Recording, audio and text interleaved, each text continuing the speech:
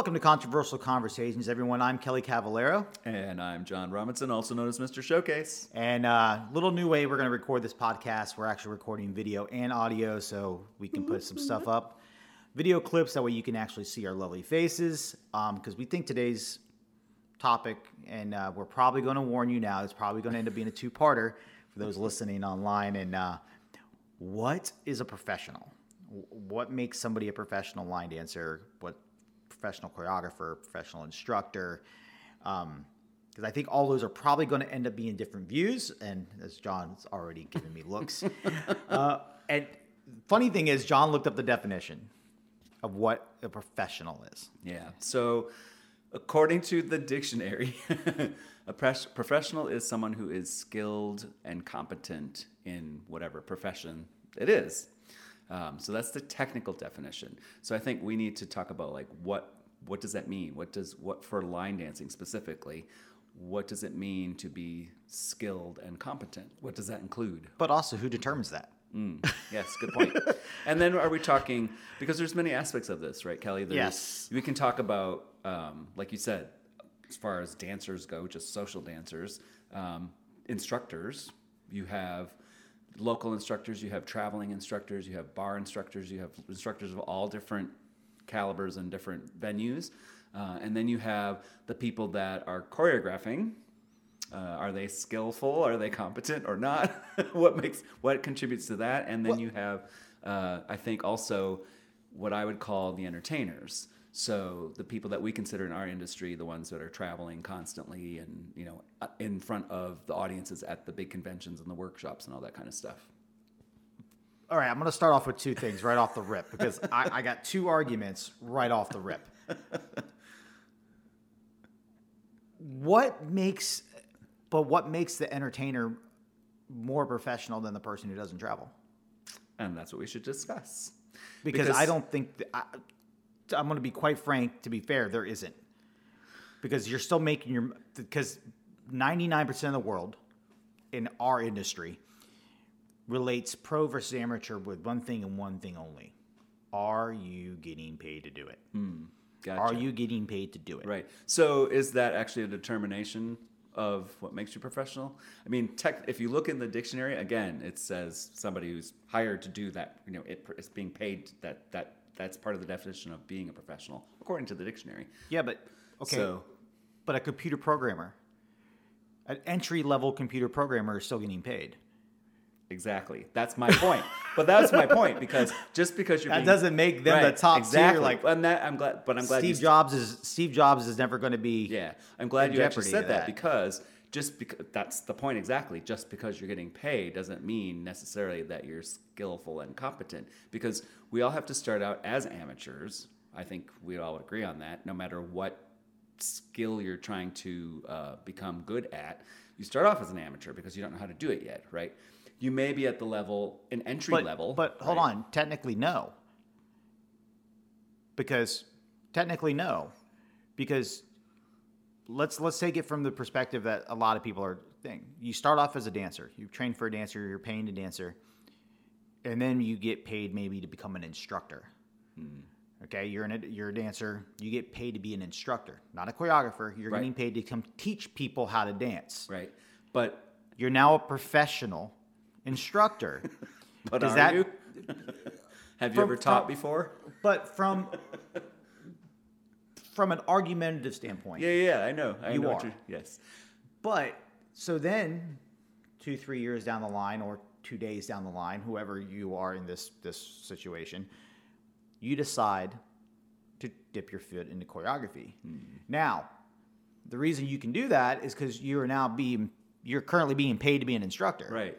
So but that's the issue that we face here is because because I'll just give you a specific example. I just did a mini tour up in the Northeast. Yep.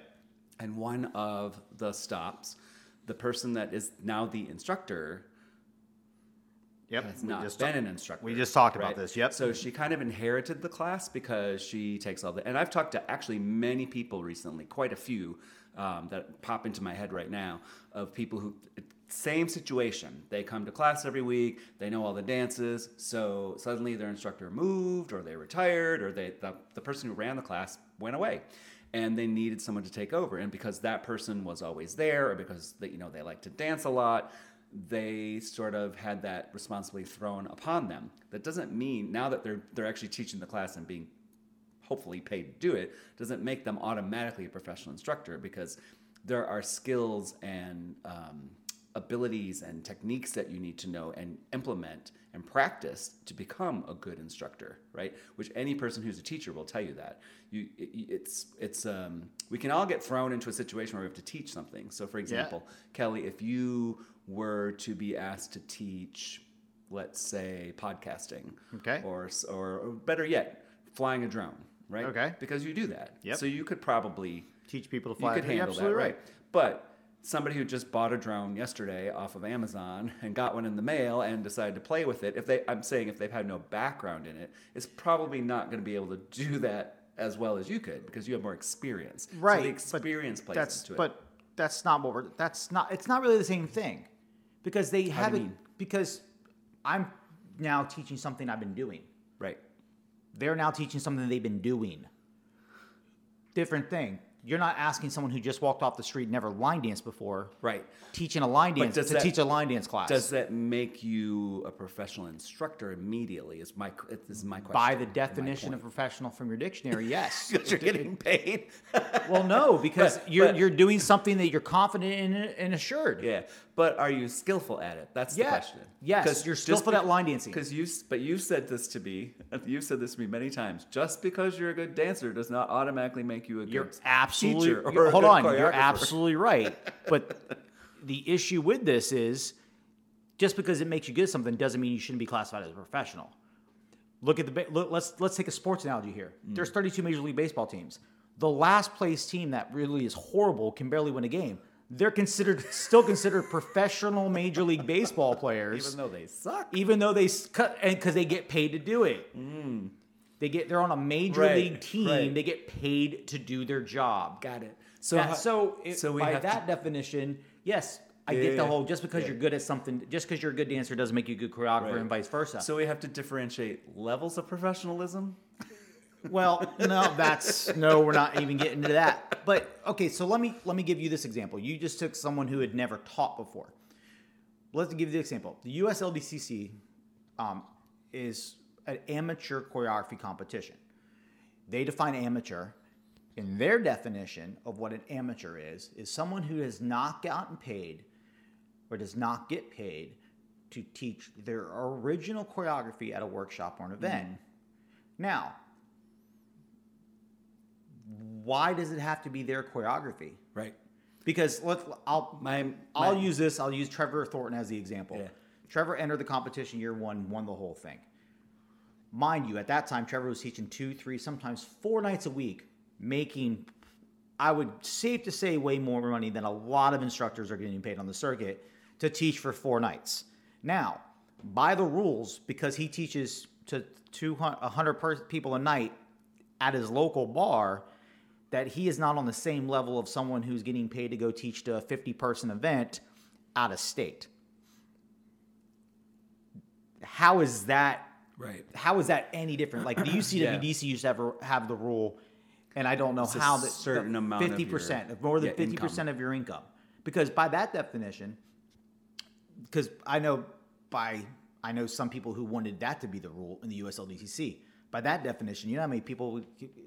The only people that I know of that would be barred from that competition are you, Scott Blevins, Joe Thompson-Szymanski, right, and at the time, Rachel, because she was still a realtor. But Will Craig had a full-time job. Jamie Marshall has a full-time job. Amy Glass Bailey has a full-time job. At the time, she was Amy Glass. All these people had full-time jobs. So dance was nowhere near 50% of their income. Right. So, but does that make them less a professional? Just because it's not 50% of their income. Right. That's a good point. That's a very good point. I don't think, honestly, my personal... I might have stumped Mr. Showcase. No. I'm figuring. I have to think about how to say these things. So I don't think financial compensation determines whether you're a professional or not. I think we have that impression, okay? Especially here in the States. I don't know how it is in other countries, but I think here in the States, we have the impression that if you're getting paid a lot of money to do something, you're an expert at it. Like you're really good at it. I don't think that's necessarily the case all the time, right?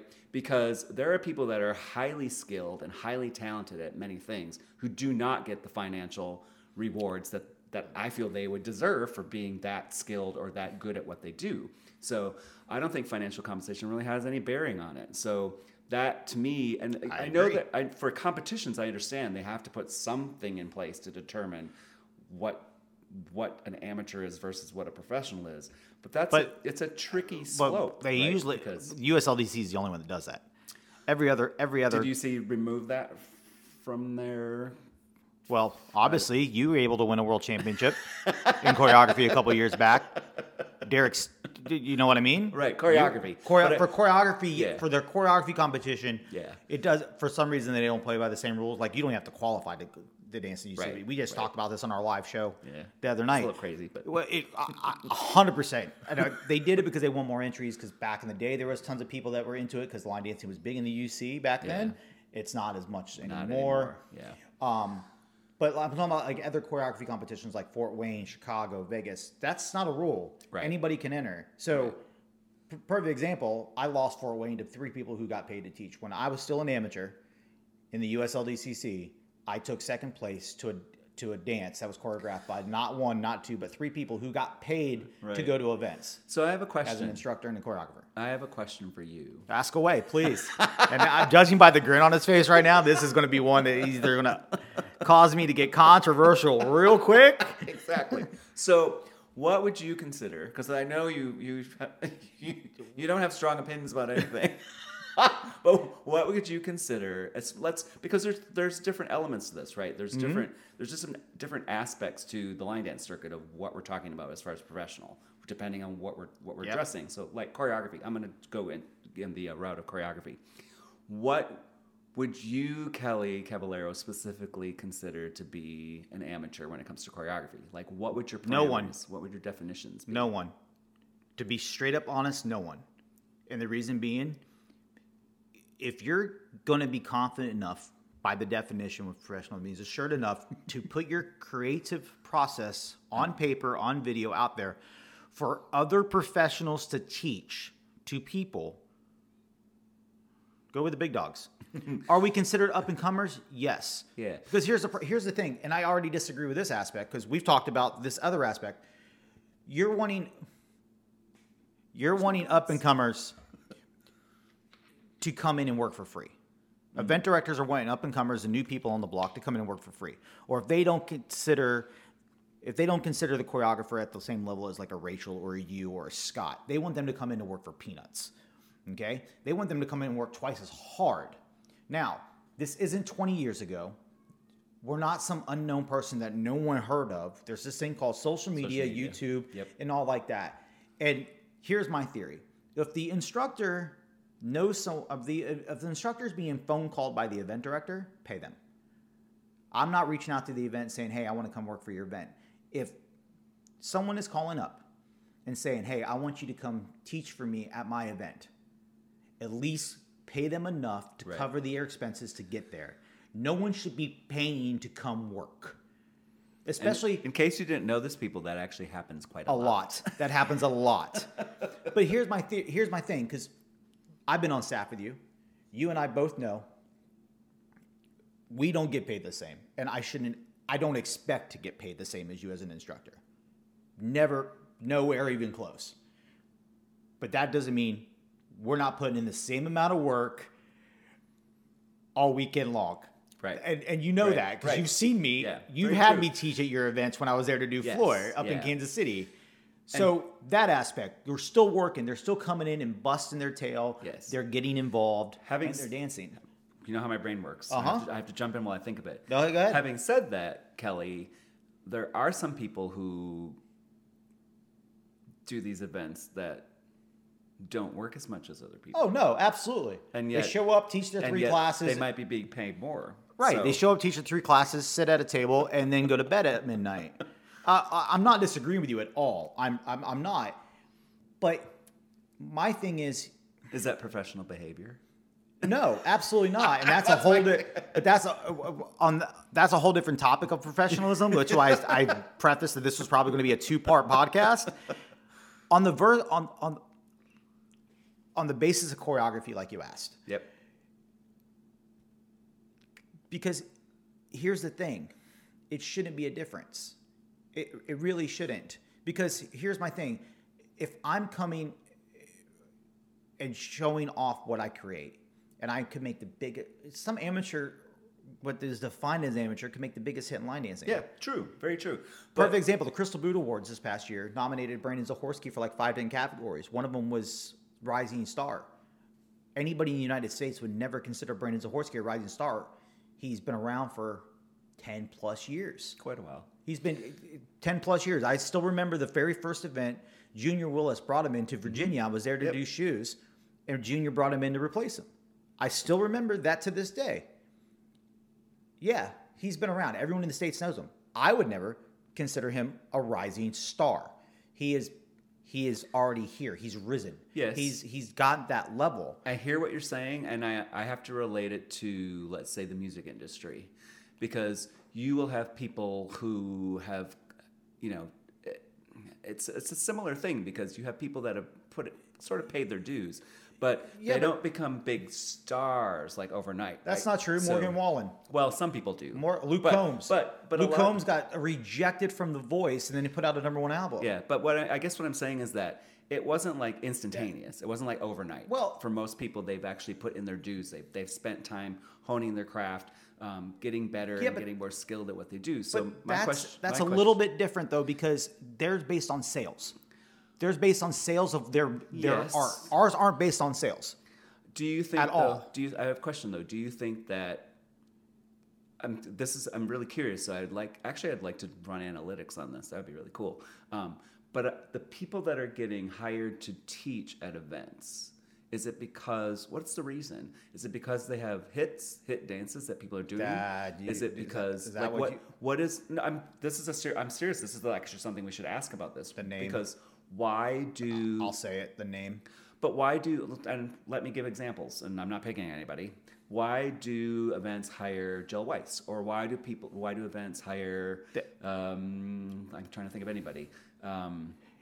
People that we would consider are not like huge names in the You're right, because they need a filler. They don't want to work their stars nonstop, is what it is. They want a filler. But I want to know why the event director chooses those people. Like, what's their motivating factor? Cheap.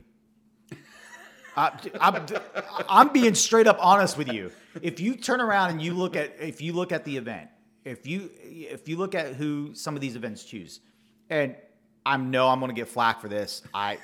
It's going to happen. If you look at some of the events, you have your level A, level B, level C, or as Maddie B would call it, line of celebrities. It's great. I love that term. I use it all the time. You have your line of celebrities. So you have those 3, 4, depending on the event, if it's a Windy City or a marathon, 12 to 15. Yeah, love more. Top notch. It's costing them a pretty penny to get them there. Then you have that mid-level, which is the people who have been hanging around, the people that are just thing, and you know what? It happens. Then you have your bottom dwellers, or your C-level, as a lot of people call them. They're just enough. They're the locals. They're the ones. But here's the issue. They're working more than the people up here. Sometimes, yes. 90% of the time. And you and I both know that. Right. And the thing is, because I travel a lot and I see people everywhere, right? So I don't just see people at conventions, right? I don't just see people at bars. Right. I don't just see people at their local VFW. I see people everywhere at all kinds of venues. And some of those local instructors are what I would call more professional than absolutely some of the quote unquote big names. Right? I'm not disagreeing with you at all. I agree with you 110%. That's where the whole what do we consider professional, right? Because I'm just going to go off on a tangent here, which I never do, right? One of the things I feel makes a person in our industry, and I think this is true of any industry, of a true professional is you know how to behave. Hold on a minute. What I mean by that is nope. What I mean by that is when you go to an event, I don't mean behave like be good or be nice. I mean, you know how to interact with people. You like when you go to an event, didn't help none. That didn't help none. You know what I mean? A true I'm talking about my idea of what a professional. I'm serious. What I think of an ideal professional. And the reason I'm going off on this tangent is because there's a lot of up and comers right now. There's people that are coming in who, especially USLD CC comps, correct, are doing choreography and feeling like that's their avenue to becoming a traveling instructor or joining the circuit, whatever you want to call it. And then they come to me for feedback and advice. And one of the things I tell them is, you have to stay approachable. You have to be approachable. You have to be nice, and especially now, because you know this almost better than anybody, Kelly, we're constantly bombarded with cameras, right? Oh, absolutely. There's always somebody filming you, and there's always somebody with their phone out, and you have to be on like 24/7. You know, you can't wake up cranky and come down the elevator and there's 14 people in there ready to go to your class like, good morning, be like, don't talk to me, I'm in a bad mood, right? So part of it is your demeanor, I guess, how you interact with people. I think the best, and I just had this conversation with somebody about a person who was a huge name in our industry who's no longer around, and I was saying, I honestly feel I'm not gonna name names, but I feel like a lot of that had to do with their personality. They weren't necessarily nice, right? They had sort of a diva attitude, and people don't appreciate that, right? And yeah, but some event directors thrive on that. Some event directors only pick them. I know. We totally know this. Yes, I know. And there's certain people that I come pop right into my head yes. when you say that. Yes. But I feel the ones who are the most successful are the ones that are relatable. Like people feel like it's a real person, and they can, you know. I'm just going to say, like for me, when the whole COVID thing happened, the whole pandemic lockdown thing, and I was out of a job, right? Because this is what I've done for 30 years. It's been my full-time career for 30 years. This month, we're doing this in May of 2023, if anybody's listening. And I've been doing this for 30 years. I started in May of 1993. So I feel part of the reason that I'm still here is because I try to be a nice person. When people come to talk to me, and there's been times you can talk to people who will say the word. So I'll give you an example. When Joe first took me to England, okay, I'd never traveled overseas before.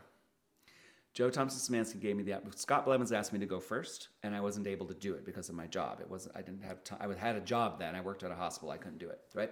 So when Joe asked me to go, I wasn't working. I'd moved to Louisville, Kentucky. Didn't have a job yet because I was going to try to do this as a full-time thing. So I was able to go. And I think that little taste of, like, people over there really treated you like a star. Like they wanted your autograph, they wanted to take pictures with you. It was seriously like, and this may sound silly, but it was kind of like being Michael Jackson or Madonna, or so. Like people were like, oh, you know, and that's how it was back then. Because to go to England, it was still rather new, and so the U.S. instructors were revered, if you want to call it that. They were looked up to, like, oh. Did they even have seatbelts on planes back then when you did that? Be quiet. Did they still allow smoking? Yeah, probably. But I think part of that went to my head, like, ooh, all these people think I'm amazing, and I try to be pretty humble, right? Or I don't think I'd be still doing this now. But I think that's I had to learn to rein that in, right? And go, it isn't all about me. And this is true of everything in life, right? He says this now as we do a podcast called Controversial Conversations. But I knew I had to learn this for myself, right? To stay humble and approachable. And I think that has a lot to do with it. I think that's I remember you asked me a question a while back when I was still competing in the USLDCC. And you asked me this, and I remember us having this conversation. I remember exactly where we were. Boston Line Dance Showdown, right before COVID, sitting at the bar. I remember right after the choreography competition. Actually, it was a year before COVID. I take that back. Because it was during the year I took off. I competed year 1, year 2, took off 1, 2, and 3, took off year 4, competed year 5. I came back for one more last hurrah, made finals in year 3, made finals in year 5. Sat at the bar, and he asked me this very question. told me, "You're done. You're retired. Your stopping of not competing is done after the finals. You're coming back competing next year." He goes, "You're not doing this to me ever again." I remember this statistically. He got done judging, walks up to my booth with Kelly, and goes, "Are you still videotaping?" "Nope, I'm done for the day." He goes, "Good. I'm done for the day too. I need a margarita. Me and you are going to the bar. We need to talk." And and he asked me this question, and I know I have a mouth on me. I'll be the first to admit it. I know I have a mouth on me. I don't shy away from it. You know what? I got to the point where it does no good. You know, am I opinionated? Yes. Have I got to the point where I try to do and bring light to topics that we should be talking about? It should just not throw to the wayside. And John asked me, do I think my mouth and the way I approach things has hindered me from being hired? And I go, probably. And I was honest, probably. And I said something about it. And you know what? I consider myself professional. I consider myself professional probably 95% of the time. Do I have my moments? Yes. We all do. We all do. Everybody has their moments. But you ask anybody who I've worked for, anybody who's worked with me, I give 250%. The work ethic is there. Yes. There's not a thing that I'm not willing to do, and I try to make that event that I'm at as best as possible for not only the attendees, but the event director. And that's what I've always considered my job. And I answered him, yeah, I probably have, because at the time I questioned a lot about the USLDCC. I asked questions. I know the rule book probably better than anybody, and if you ask them, they will tell you, call Kelly. I get calls all the time with questions. John has seen it. I get calls all the time. He's called me when we've talked about USLDC stuff. And my thing is, if questioning something gives someone else an opportunity down the road, then it was worth it. Because I don't need to be a top name choreographer. I know I'm never going to be a top name choreographer. It doesn't mean I'm not going to keep trying to put out my dances.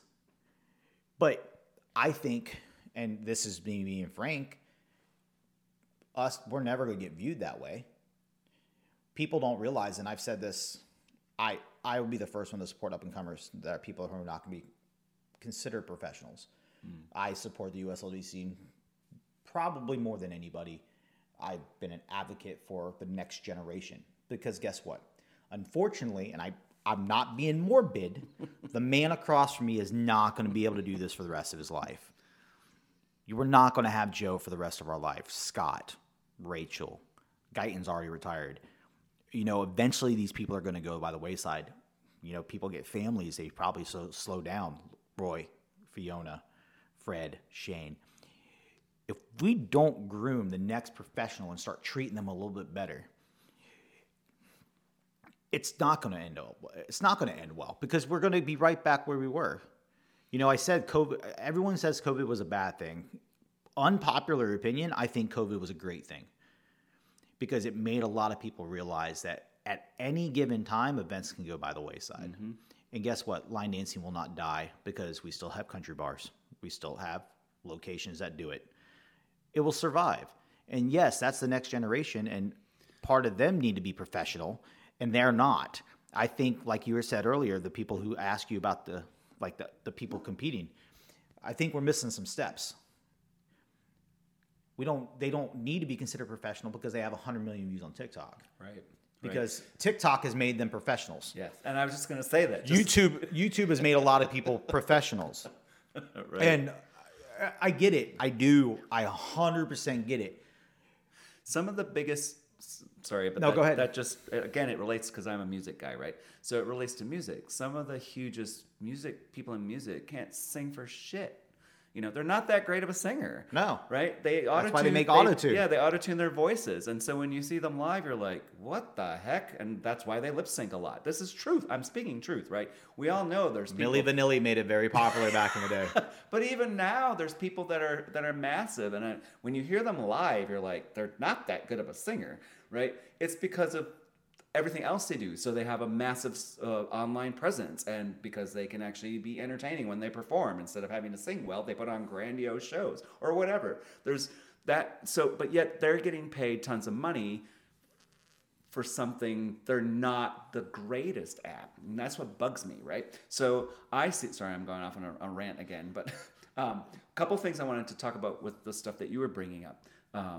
So you have people, you know how I'm going to do this. We're going to ramble. We can always come back. But one of the things that popped in my head while you were talking was talking about working at events and your work ethic. Mm-hmm. And I think that honestly is probably maybe the biggest factor of what makes a professional is your work ethic. But we have people who come to I'm sorry, I got to say this because I'm going to go there. I choreographed a show at the request of the event director. Okay. Scott Blevins asked me to put together the show for the marathon. What was that? I remember this. I had a long talk with some people in a hospitality suite. And I don't personally find it very professional if you're going to piss and moan and whine about having to do routines in the show when I'm going to go there, right? Because if you teach a class every week, you've got to learn dances every week. You've got to review things every week. No, they don't. They just take the step sheet out. You and I both know that. It's 32 counts. It's 64 counts. It's not like you've never done a 64 count dance before or a dance that has ABCs, a phrased thing.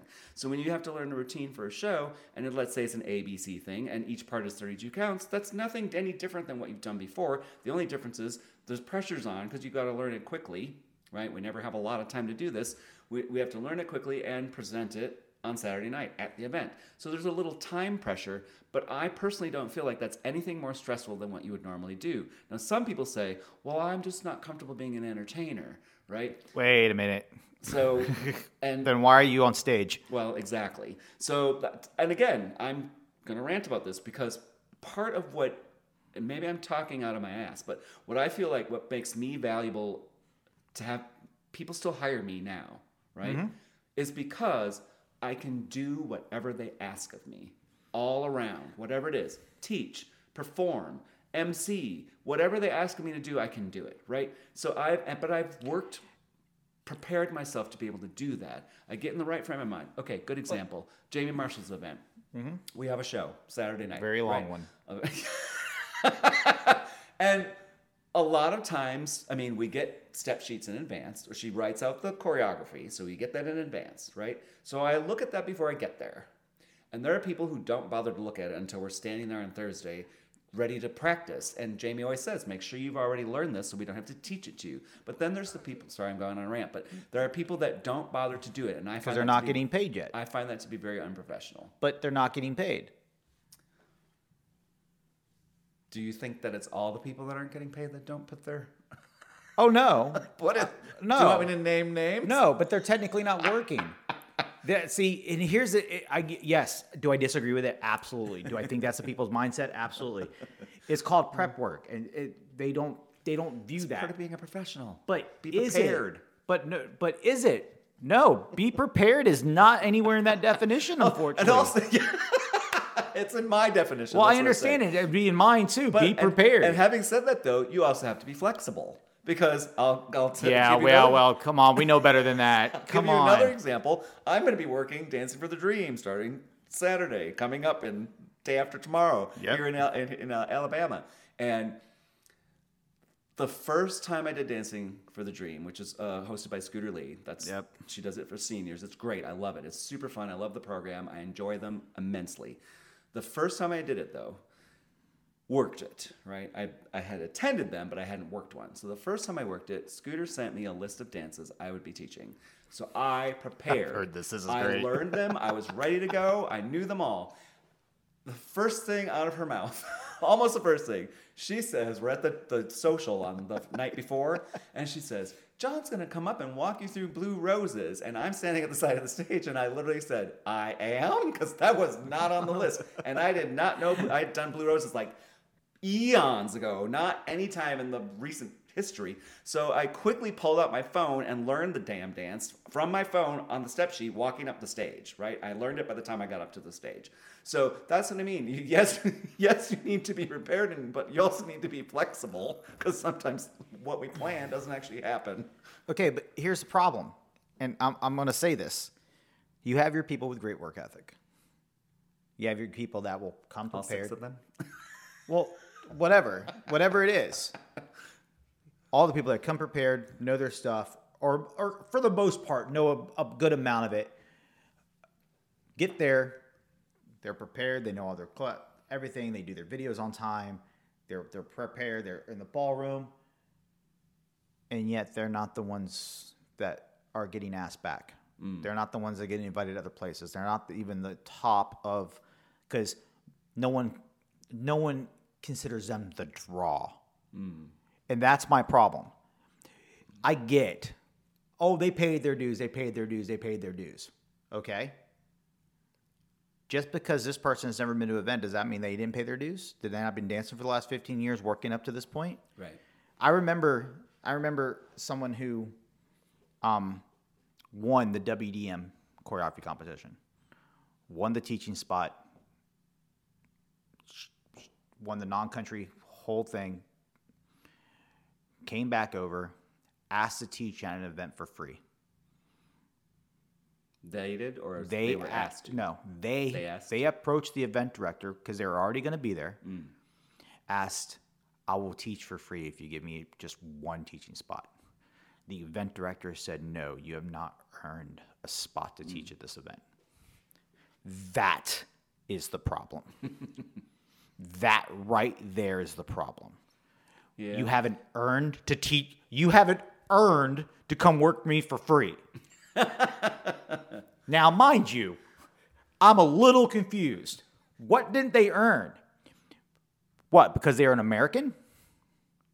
Because if it was the same person, I'm willing to bet you if it was the same person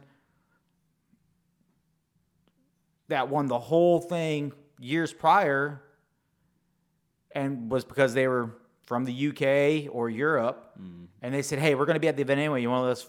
Absolutely, they said yes. Yeah, I'm sorry. I'll say it. It wasn't a fair situation.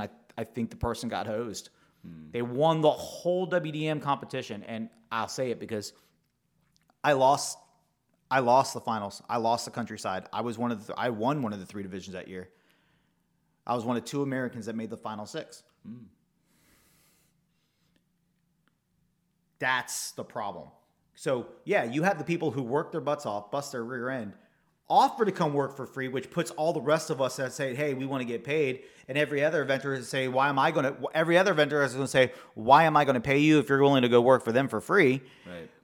Yeah. In a really bad spot, because you know what? Yeah. That's the whole point. Anybody who turns around and says they're competing in choreography competitions just to get their dance out there, I'm sorry, I'm going to call this, you're full of it. You're full of it. Because if all you're doing is choreographing for a trophy, stop. Just stop. I said this to many people when I was competing. If I was in this competition and I got a phone call from an event saying, hey, we want to pay you to come work for us. We got a big need to fill. I'm done. I no longer need to be considered an amateur by those definitions. That's my point. Then my goal is accomplished. My goal is accomplished. I am now going to be on that stage. Someone's willing to put their faith in me, to bring me here, to entertain and teach and teach my stuff. Yep. I'm done. I don't need the trophy. Yeah. I wonder, this thought just popped in my head, because I wonder, you and I both know we've been in this industry for quite a while and worked a lot of events, right? Mm-hmm. I wonder if those if we want to call them up-and-comers, who say they want to break into the circuit, understand exactly how much work it is. Because I've had people say to me, right, and this is true. But is it? Well, yes. I've had people truly, say... Well, hold on, but by your definition for doing it for 20 years, yes. By today's standards, though, is it? No, I don't think it is. Yeah. I don't, because all it takes is one dance. All it takes is one hit wonder. All it takes is one person to like you. All it takes is one person. And all of a sudden, this name is on a flyer. And then everybody around is like, oh, Yeah. Obviously, this person's good. Done. So you have, and here's the dilemma. Here's the dilemma that I'm seeing, right? It's related directly to what you're saying. Because I've seen people compete. We'll use USLDCC. Yep. Right? Because I have specific examples in my head right now. And somebody who won, who then started getting hired, and I watched this person teach. I know. I know exactly who he's talking about. This is great. And I'm like, okay, because I'm going. But they still got hired. Exactly. They're still getting and hired. They're getting hired like all over the place. Right. But you have other people who had, I'm going to say it as controversial conversations, who had better dances, better choreography, who may not have taken first place. Why, thank you, John. I appreciate that. Who, I've actually seen teach who are better and should be hired. So one of the people I'm just going to say it right here. One of the people I've been recommending when event directors are coming to me to hire somebody in the States is Chris Jobs. Okay? Yep. Because he has really clever and interesting choreography that flows and makes sense. He choreographs to different materials, so he's not just one niche. He's not just doing hip hop or just, or improver level. He does a variety of things. So when he's hired to work an event, he can bring that variety. He can teach easier stuff. He can teach harder stuff. He can teach different kinds of music, pop, country, whatever. And he's a friendly, nice guy. He is one of my closest friends. Shout out to Tiny Hands. Yeah, I've gone to his lessons. I've stood in the room listening to him teach, and he's a great instructor, right? And I don't say that lightly. There's very few people. There's people who are big names in our industry that I don't consider to be great instructors, right? So he's actually a really good instructor. So in my opinion, he's got that professionalism about him, and he should be recognized for it and hired because of that. And I'm gonna give a quick shout out to Chris Jocks because he was in a tough situation coming up as a competitor. He competed the whole year. We had the COVID. Me and him competed together the year. Last finals at Boston ends up getting canceled. Marathon gets canceled. Finals ends up being the very first event back from COVID at Tampa Bay, at Florida Line Dance Classic. And he lost. He lost the overall. He was the phrase finalist. Wendy Smith was the intermediate advanced finalist, and Adia Nuno was the newcomer novice at the time, beginner improver now. And he took second place by one judge in the finals, the final three. And he received some comments back, and this, for those who listened to our show yesterday, at the time of listening to this, we're recording this the day after we did the first Honky Tonk Highway back live on air, and we talked about levels of dance and classifying them when it comes to choreography competition and stuff like that. And he was told by a couple judges that his dance was too hard. That was his comments of why they told him he lost the finals, that his dance was too hard. Now, I then watched him go back, and this is where I'm biting my tongue. I know you're biting your tongue. This is where a reason I'm bringing this up. Most people in that situation would have stopped. Most people in that situation would have just possibly maybe kept choreographing, but never would have done it again. And he came back. And not only did he come back, he came back with a vengeance. You know what? He made finals, won 2 out of the 3 divisions at the finals, and won the overall. And I was very fortunate to get to go to England that year with him, which was last year, when he taught, which they sent. And this was even the weirdest thing, too. They sent both winners because the year before, the winner of the USLDC, for those who don't know, who's listening to this or watching, gets the teaching spot at World Dance Masters and Black Belt at the World Championships. Due to COVID and the travel restrictions still, the year before, Adia could not go. So last year, when Chris won in Marathon in June, that end of July, beginning of August, not only did he go, Adia had her trip as well from when Chris lost. And I was very fortunate enough. I got to be there for his first teach. I ended up dancing in the show with him with Country Vive. We spent the week in England together beforehand. I got to watch him propose to his amazing fiance now, Caitlin. and I got to be a whole part of that. And I actually, you'll appreciate this because for those who didn't know, John Robinson will be at World Dance Masters this year, as we're talking just randomly about this in this podcast. And he was in England the same weekend in Southport for an event with Mike Stringer. And I knew he was doing that. He was at my house a couple weeks before that, and I convinced him, yo, the train ticket is literally 20 pounds to get from Southport to Blackpool. You're flying out of Manchester anyway. Come stay in our B&B with us, the four of us, for the night. Just come over for Sunday night. You're flying out Monday anyway. You can ride the train in with me and Kelly on Monday morning. And he did. And he walked in as Line Dancer Radio had the another ballroom where they were doing interviews and a little open dancing. And I was tasked as being still a DJ on Line Dancer Radio as interviewing Chris Jocks and Michelle Reesley. And I opened up the interview with Chris, and this was right before you got there, because you got there near the end of it. And right before, and Caitlin and them were sitting in the background. It was great. Competition was still going on in the other room. And I opened up the question with Chris. So I'm going to go. I told her, I go, I didn't tell you how I'm opening on purpose. I wanted a real emotional answer. How did it feel coming back and winning? And all I heard from the back from Caitlin is like, oh, he went there. It was like dead silence. He goes, you're really starting with that, huh? So that's a professional. That right there, boom, shows you. And that was my point. And I want to chime in because I've also witnessed Chris's dedication to learning to be a better instructor and a better choreographer. Yes. He's been very dedicated and serious about it, which impresses the hell out of me. Mm-hmm. Right? That's why I'm a big.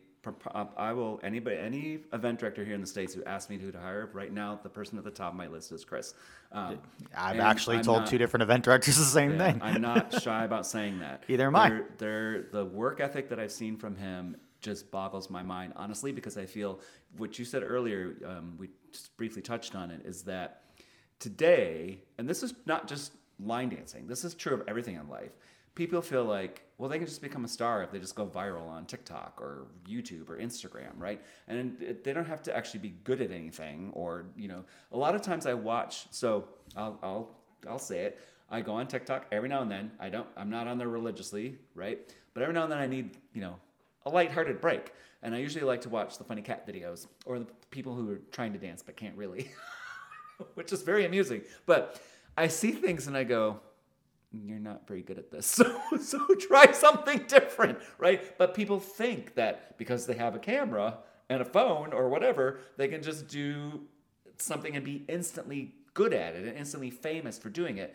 But the point here is that Chris actually took the time to do the work, right? Yes. So, and he still does. And I still do. Ask Joe, ask me. I still try to learn something new every day. And I'm talking about just life in general, but also about dancing. I don't know everything about dancing. Right? I don't really know anybody who knows everything about dancing. Okay, since we're talking about dancing, let me ask you this question, because I've been told this by multiple people, and I don't agree with it personally, not even close.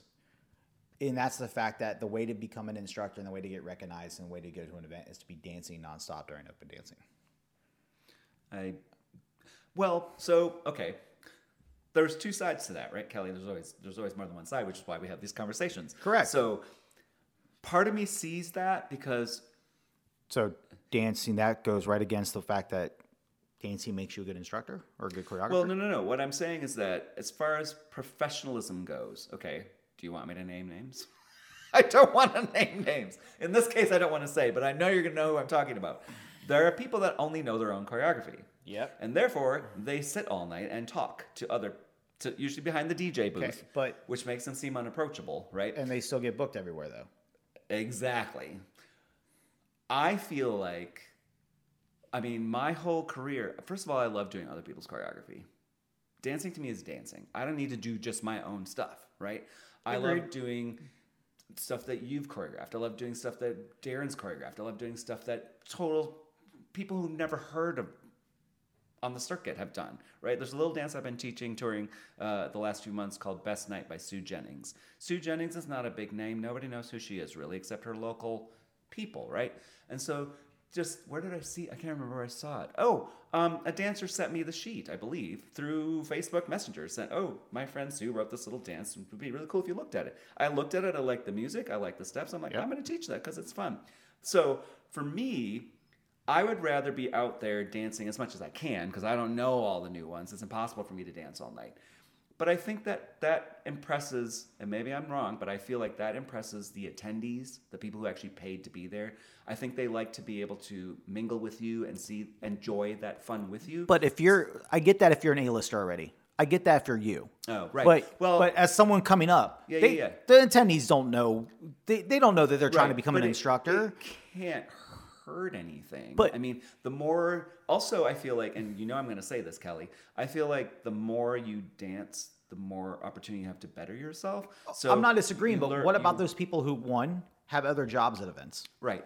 Two, are in the other ballrooms and not in the main ballroom at an Very event. good point. Yes.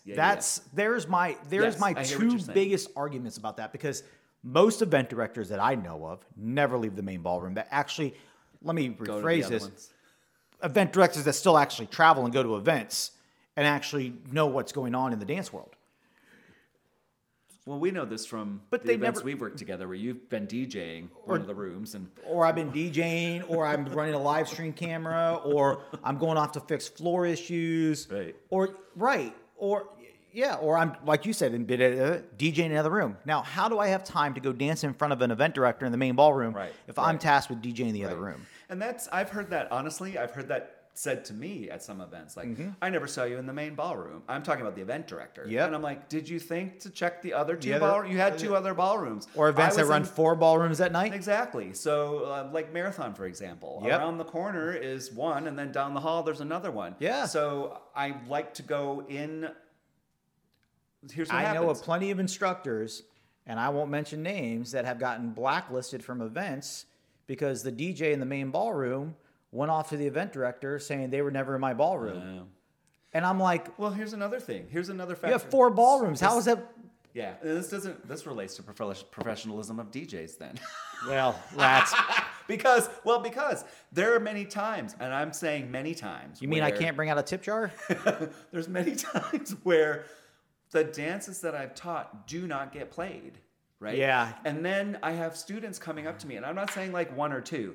I'll say it's a class of like 85 people, and they're all going, "Are we ever going to get to do the dance you taught?" And I'm like, "Well, I said, you need to go request it. The more requests that DJ gets from people, the students, the more weight it's going to carry. Then if I just go up there and go, could you play the dance I taught at 3 o'clock yesterday?" But also, I know this, and I know this from other DJs. Some DJs do it, some DJs don't. Some DJs actually do try to wait till the instructor's in the room. Which I totally understand. I get it. I 100% get that. Do I think it's the instructor's job to go and tell the DJ in the room? Yes and no. It's hard. It's a big room. If the DJ is doing their job, they are scanning the room, but they're scanning the dance floor. Right.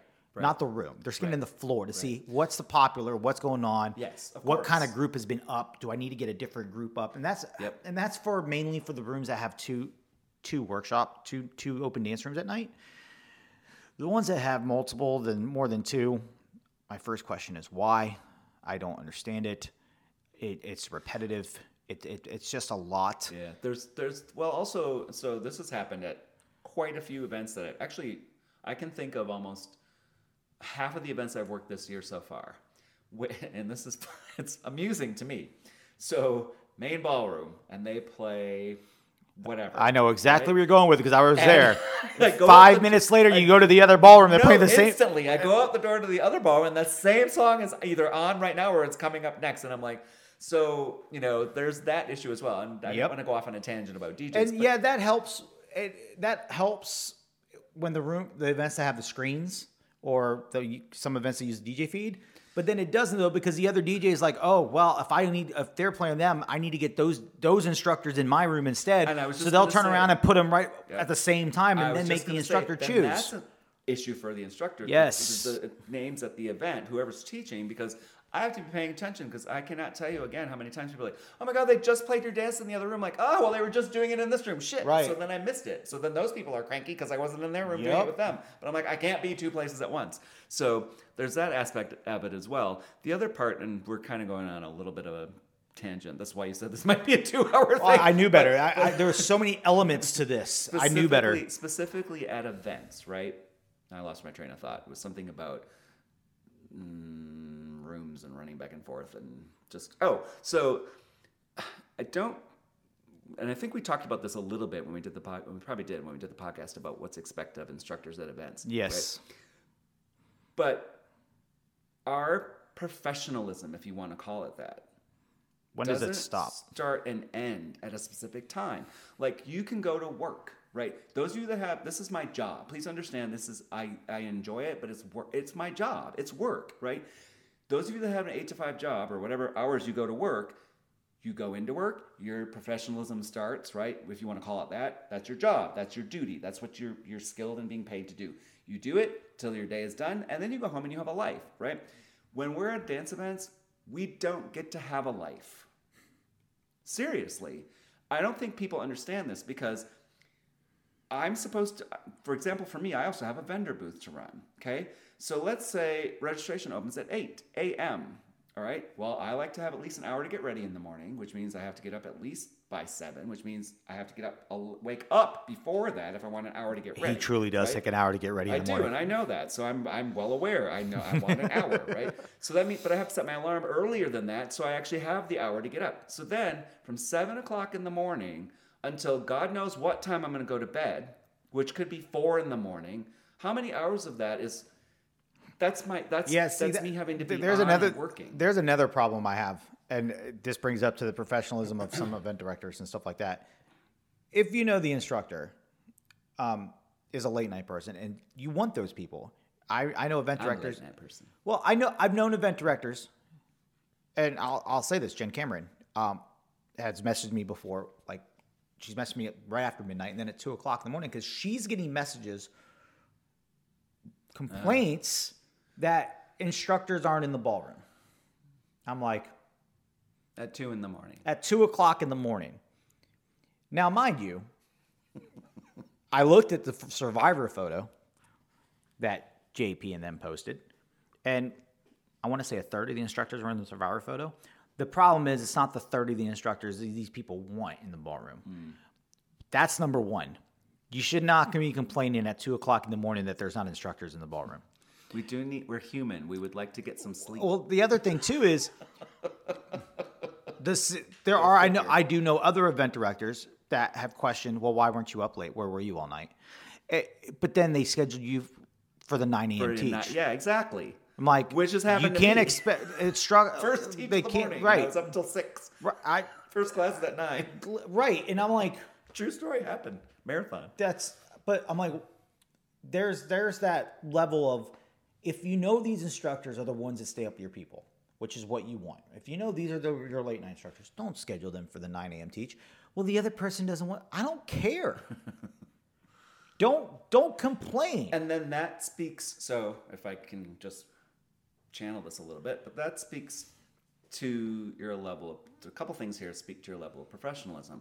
Number one, if I'm having a blast and I want to stay up with everybody till 3, 4, 5, I've stayed up till 6. I've stayed up till the sun's come up. Me and you have gone to bed times, right? Yep. But yet, if I have a class at 9 a.m., I'm there and ready to do it, right? Right, but you shouldn't be expected to. Exactly. There's your issue. I know, because I totally, exactly. But my point is, I do what I need to do to make sure I'm there, right? I do what I need to do to make sure that I'm do what I was hired to do. And I know instructors, I won't name names, who can't get out of bed, need someone to call them or help them get up, okay? And I'm like, you're an adult. Or carry them to bed.